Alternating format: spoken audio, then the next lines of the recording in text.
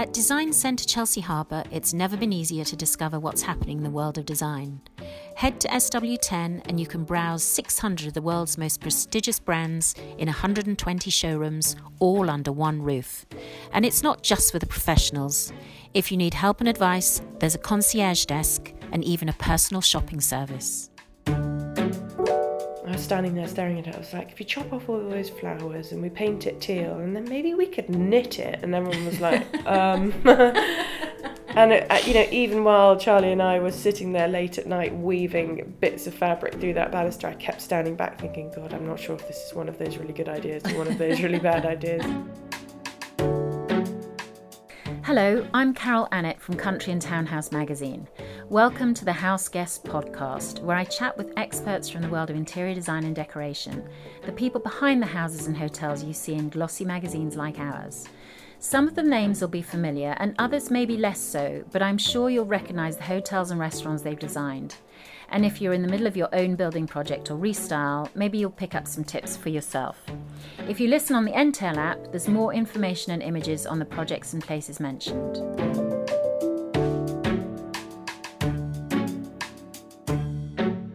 Today I'm with Sophie Ashby, a scarily talented young interior designer whose urban eclectic style has rocketed her into the big time. Sophie, welcome. Thank you. Thanks for having me. It's a pleasure, and thank you for letting us come and invade your studio on Ladbroke Grove. It's quite an interesting room actually for a shell. I mean, the building. Is it an old television studio or something? I don't know what was here before, but this building is about 4 years old, so it's a brand new building. And yeah, we were one of the first people to move in. And they've turned it into units. Yes, it's a workspace building, and they rent units out to various businesses. And it works if you're a young business and you're kind of growing, because if you're going in the right direction, they like you. If you're accumulating space rather than decreasing. But yeah, we have our studio next door, and then we decided to take on this extra unit as our meeting room. And you started the studio 5 years ago. Yeah. Which was, how old were you then? 25. That's quite an undertaking. What did you know what you were doing? No. No, I definitely did not. And it was one of those moments where sort of my life was in a sort of state of disarray. Like I had, just broken up with a long-term boyfriend, was consequently homeless, had done the dramatic haircut and chopped all my hair off, quit my job, and just decided that everything needed to change. And it all just started with one project, really. Some guys wanted me to dress a townhouse off Trafalgar Square for them. Through a connection of my own, actually, for the first time ever, I had managed to produce a potential client.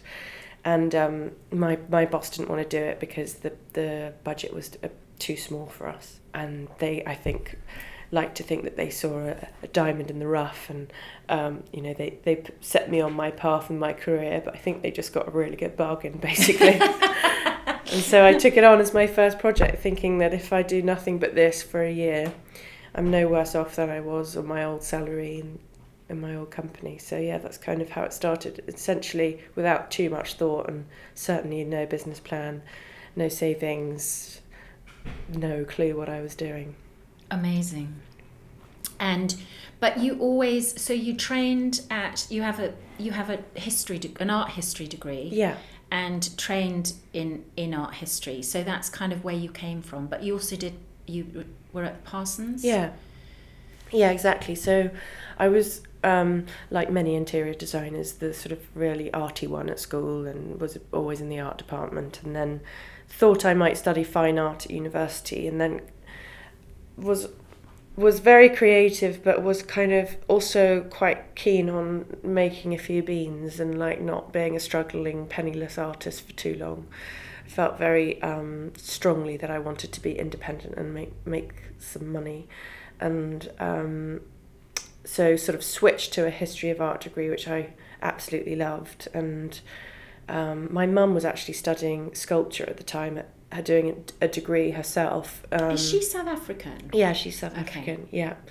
And so there was a lot of art chat going on in our house at the time. And during one of my summers at university, I went to Parsons and did an interior design course, and that's where I really realised that I had found the perfect combination of all the things I was interested in. And you've said in the past, we don't do bling, uber luxe, or anything over fancy. And I think when you look on your website, what strikes me is that there's a very fresh feel to what you do, but it's not twee. There's a chunkiness about it, quite chunky bits of furniture. Butch. Yeah, well, that's what I call it. Do you? Yeah. No, well, that's a great word. But it is very different from. I mean, it looks supremely comfortable, but it's also very different to other places that you see. Well, that's good. Yeah, it's funny. My style just sort of evolved. I think my first job, I worked for this wonderful interior designer called Victoria Fairfax, who was very traditional and classical in her style and detailing. And I learnt so much about colour and antiques and so many things. But it's a world away from what I'm doing now. And it was in the gap between Victoria Fairfax and Studio Ashby, where I worked at this company that was called Spring and Mercer. And I was essentially just given freedom, and my bosses trusted me to kind of work out what my style was. And there were things that were influencing me, and but it's evolved. We've just finished a project in Covent Garden, this really lovely penthouse, and I was just standing in there the other day looking at it thinking we have evolved, and my kind of patter about what we're all about has sort of changed in the last 5 years as well. We've kind of grown up. You can't just do the same thing the whole time. But there are these key underlying things that I care about which are a constant thread, and what you were talking about, I think, is I think of us as using quite masculine lines and quite strong shapes and furniture. I don't like anything too feminine or twee, as you say, in terms of I'm not good on like a flick of a leg on a chair or something like that. I like everything to be quite strong and straight and have real presence. But then in terms of my colours and textures, they're quite feminine. So I think it's the mixture of those two things. I don't like overdoing it. I think it's about restraint as well, which is hard to practice because I love so many things. Like, as you can see in here, it's just full of bits and bobs. And when you like so many things and you love so many patterns, and we're not one of those studios that's reduced to working within a certain colour palette or a certain set of materials. Sort of anything is on the table.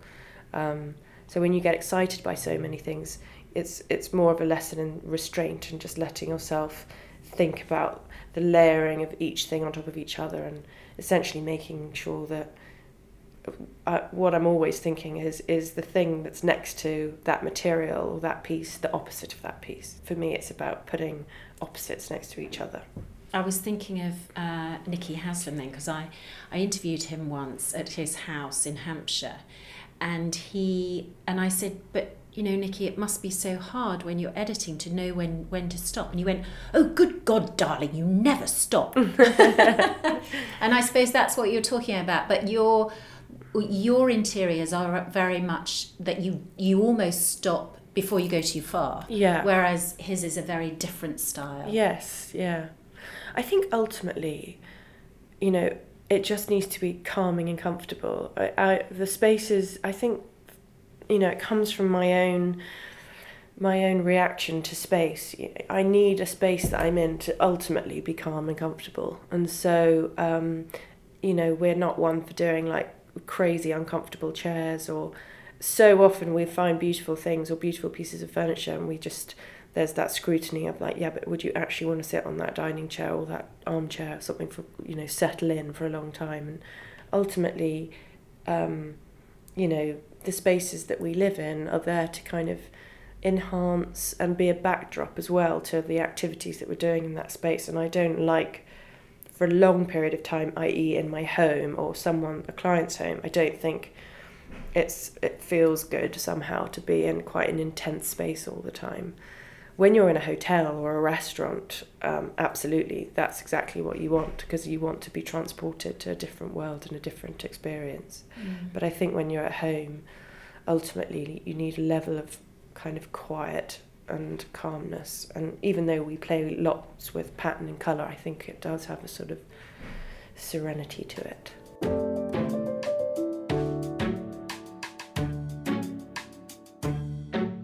Your own home, it was in Television Centre, is that right? The old White City building. Yeah. Have you done other spaces in there as well as your own? No, I haven't place? actually. Yeah, no, haven't been asked. But that must have been quite a difficult, because they really are boxy. They were studios. The whole place was studios, wasn't it? I mean, the flat that we bought there is so small. It's 54 square metres.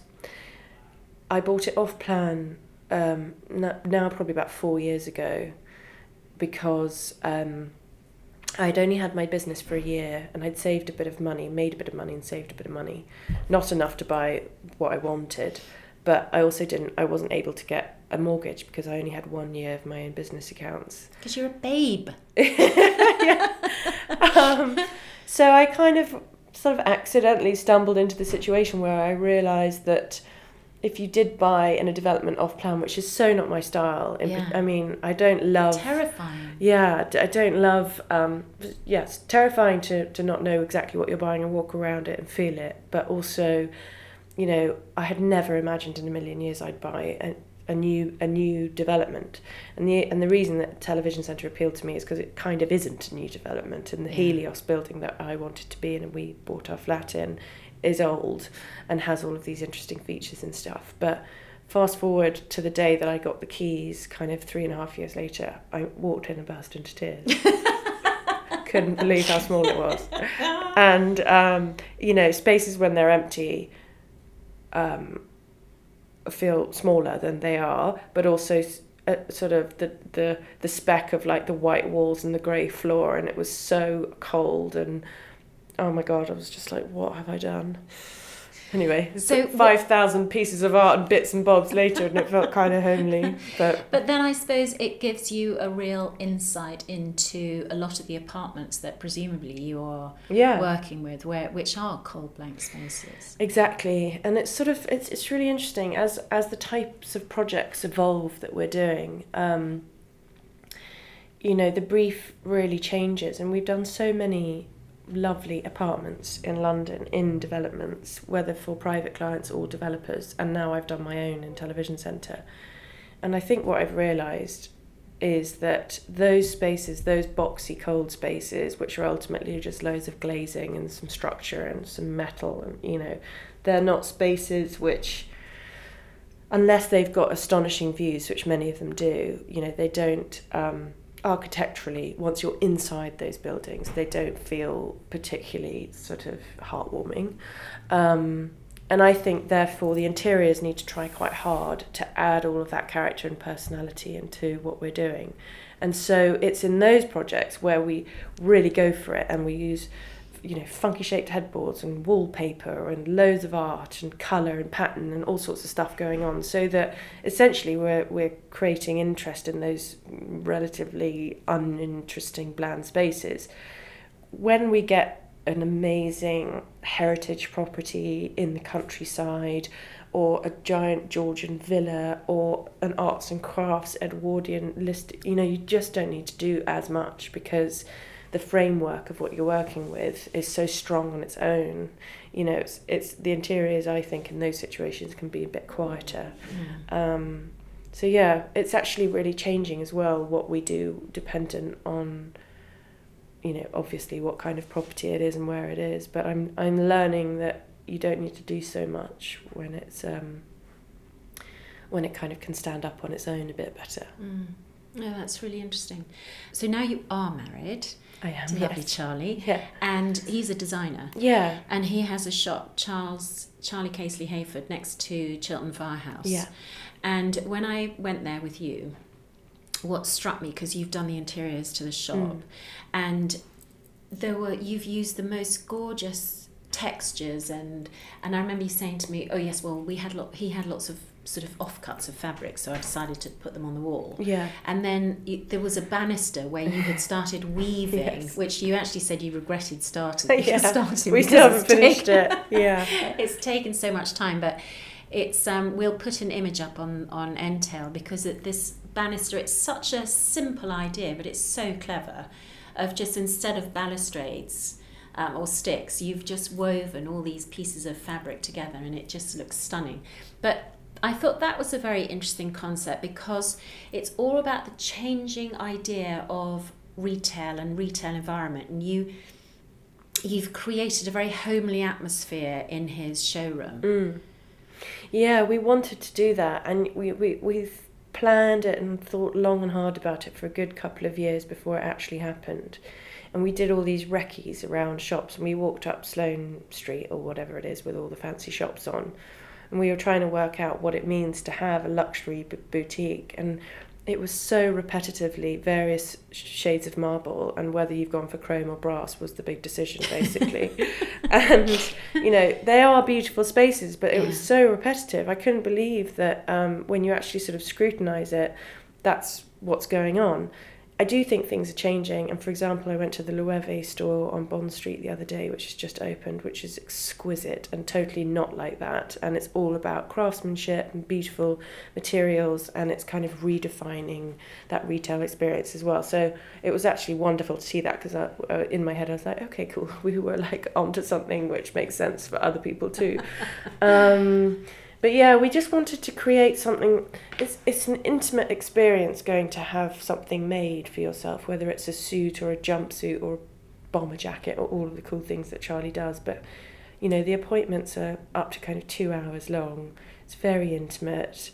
We wanted somewhere where people just felt really comfortable and at ease and at home. So we just decided to create an extension of our home and our little universe and fill it with things that we like. And Charlie and I, sort of like grossly ridiculous how much we sort of agree on stuff. It's sort of sickeningly perfect that we have the totally aligned ideas about what we like when it comes to art and interiors and stuff. It's either that or Charlie is too terrified of telling me that he hates something. But yeah, the shop was really fun, and there so much of it was, you know, we were on a budget. We were trying to be clever with the materials that we used, and that staircase is one of those things which it was the existing banister. It used to be gold and have these big metal flowers on it, and it was a bridal boutique before, so it's super feminine. And we got a quote to replace the banister with a sort of standard metal upright rod thing, and it was thousands and thousands to do that. And so I was standing there staring at it. I was like, if you chop off all those flowers and we paint it teal, and then maybe we could knit it. And everyone was like, And you know, even while Charlie and I were sitting there late at night weaving bits of fabric through that banister, I kept standing back thinking, God, I'm not sure if this is one of those really good ideas or one of those really bad ideas. And I still wasn't really sure until people started seeing it, and they're like, wow, what have you done to that banister? I was like, well, we knitted it, you know.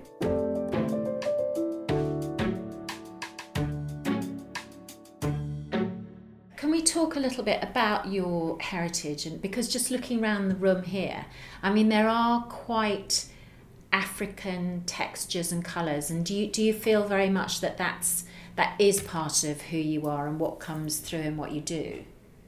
I do, yeah. I mean, so my mum is from Cape Town, and we grew up for a time in Cape Town as well. I came back when I was 12.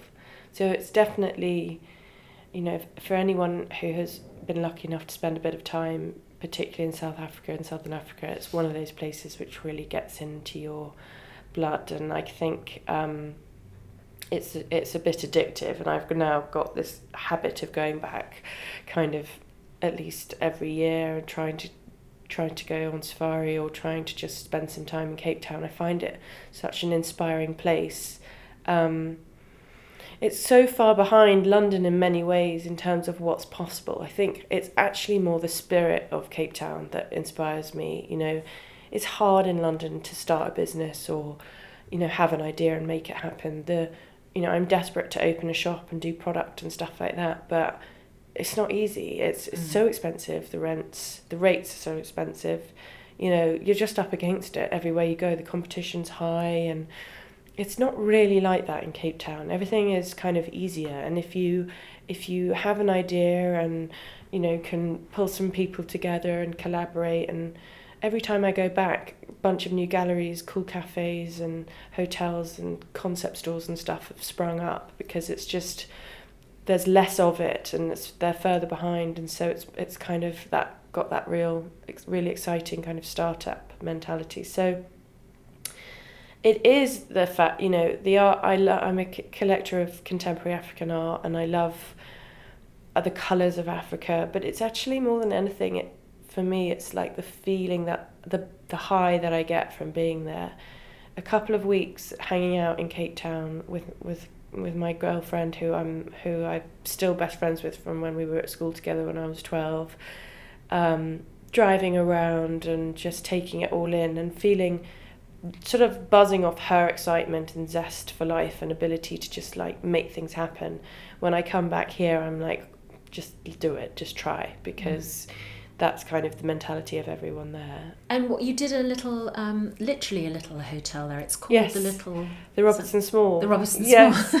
Yes. Yeah. Did that was that through a friend, or was? Yeah, so that's actually through the friend I was talking about. Oh, so nice. Is that in Cape Town? It's an area called Robertson, which is about 2 hours outside of Cape Town, and it's sort of deep into the wine region. So it was a boutique hotel, 10 bedrooms, and it was a refurbishment. So it was an existing hotel that her family owned and started, and it's a lovely story. And so her dad is an amazing entrepreneur and had a wine farm in Robertson, but it was a bit of a sleepy town and there was nowhere to stay. So it started with him sort of buying this cute little Victorian house in the middle of the town, and turning it into a sort of guest house. And then Robertson as a place took off, and he expanded it, and it ran very well and quite successfully as a hotel for sort of 6 or 7 years or something, but it just got tired.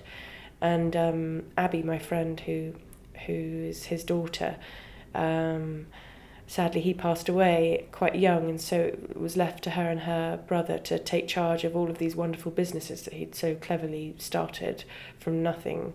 And she was a bit intimidated, I think, about how to renovate a hotel, and she knew what she wanted to do, and her and I just do nothing but chat about beautiful things and art and interiors, and we go on these holidays together, just the two of us, where we go and just soak up wherever we are. So we worked together on it, and it was like just one of those life's great pleasures. It meant I got to go back there a lot, and we set ourselves the challenge of doing it 100% locally. So nice. It was I was the only thing that came in on an aeroplane, and everything else we found and had made by makers in South Africa, which was a real challenge because they are a bit behind us in terms of their off-the-shelf product, and trends take a few years to catch on and stuff like that. So everything became a collaboration with someone, and we were kind of working together on new things. I wasn't able to buy much just off the shelf, as it were.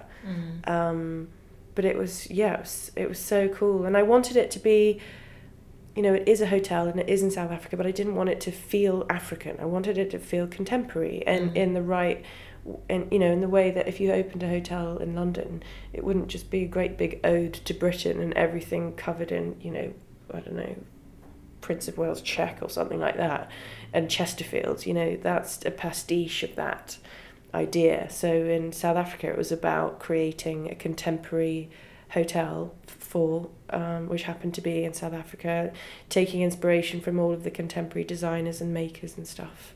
And it was just really fun. Oh, lovely. It's funny how you sort of talking about fashion, but you are you say that you're unswayed by fashion, which actually is there's an irony there, seeing as you're married to a fashion designer. Yes, I think he'd say the same. But that's just one of those things. It's you're happy to sort of see what know the trends, but they're not going to. Yeah, I think it's for the most part, actually, in our studio anyway, it's a case of identifying the trends, being aware of what they are, and then stepping away from them.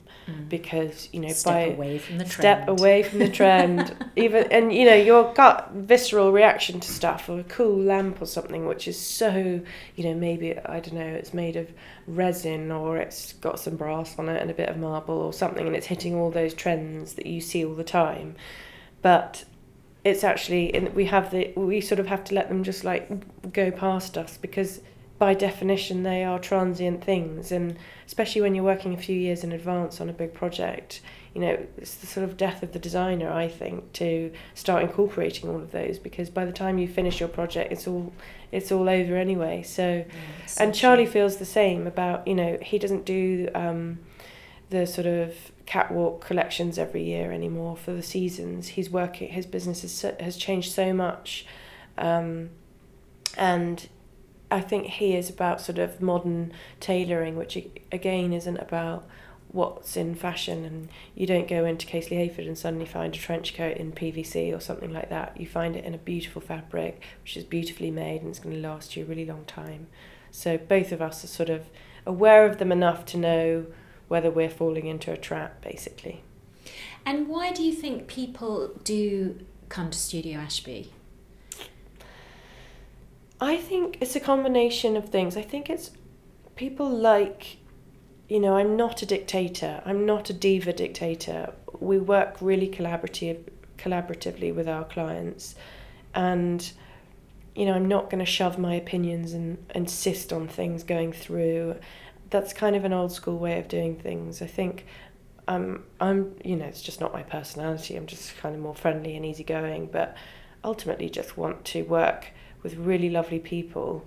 We choose our clients basically based on whether they're nice or not, because it's ages that you have to hang out with them and work with them, and a meeting every week or every fortnight with someone who's unpleasant or impossible to deal with is no fun. And I'm lucky that I've chosen a profession which means that I basically do have fun, and everyone in the studio next door is here because they love interior design. So try very hard to not get ourselves into situations where it becomes unfun. And a lot of that comes from working well with our clients. And you are turning jobs down. Yes, yeah, we are. I mean, it's kind of difficult to work out what the hell is the right thing to do. We've grown pretty steadily over the last 5 years. How many are you now? We're 14 now. And I don't really have any more brain space to take on any more. If I have to try and memorise one more bedroom scheme, I'm gonna pop. So until we kind of develop and grow up even more as a company and have a better senior management structure, I am at sort of full capacity in terms of what I can handle and manage, and all of our clients want to talk to me, and I want to talk to them, and I want to be in all of the meetings and things, and so yeah, this is a sort of happy point for now. I've got no real ambition of becoming that much bigger than where we are. Well, I know you are super busy, so we're really, really grateful that you've taken the time to talk to us. And I know that you're off to Tokyo soon, or to Japan for a holiday, so it would be fascinating to see how you're influenced by I'm so excited. I mean, I can't even imagine the things that we're going to see. And we're going to Kanazawa, which is like this sort of craft focused area, and we're going on sort of indigo dyeing workshop tours and ceramicist studios, and oh my gosh, I'm so excited. Well, I hope you have the most amazing time. Thank you so much for having me. Thanks for listening to House Guests from Country and Townhouse magazine with me, Carol Annett. Don't forget to subscribe to the series on iTunes or Entale, where you can also find images, links and notes to enhance each episode. In the meantime, you can follow me on Instagram at Carol W. Annett, and keep up to date on all the podcast news and show notes online at countryandtownhouse.co.uk/podcast. Please do join me next week when I'm chatting kitchen design with Plain English's design director Merlin Wright. And please don't forget to rate, review and subscribe.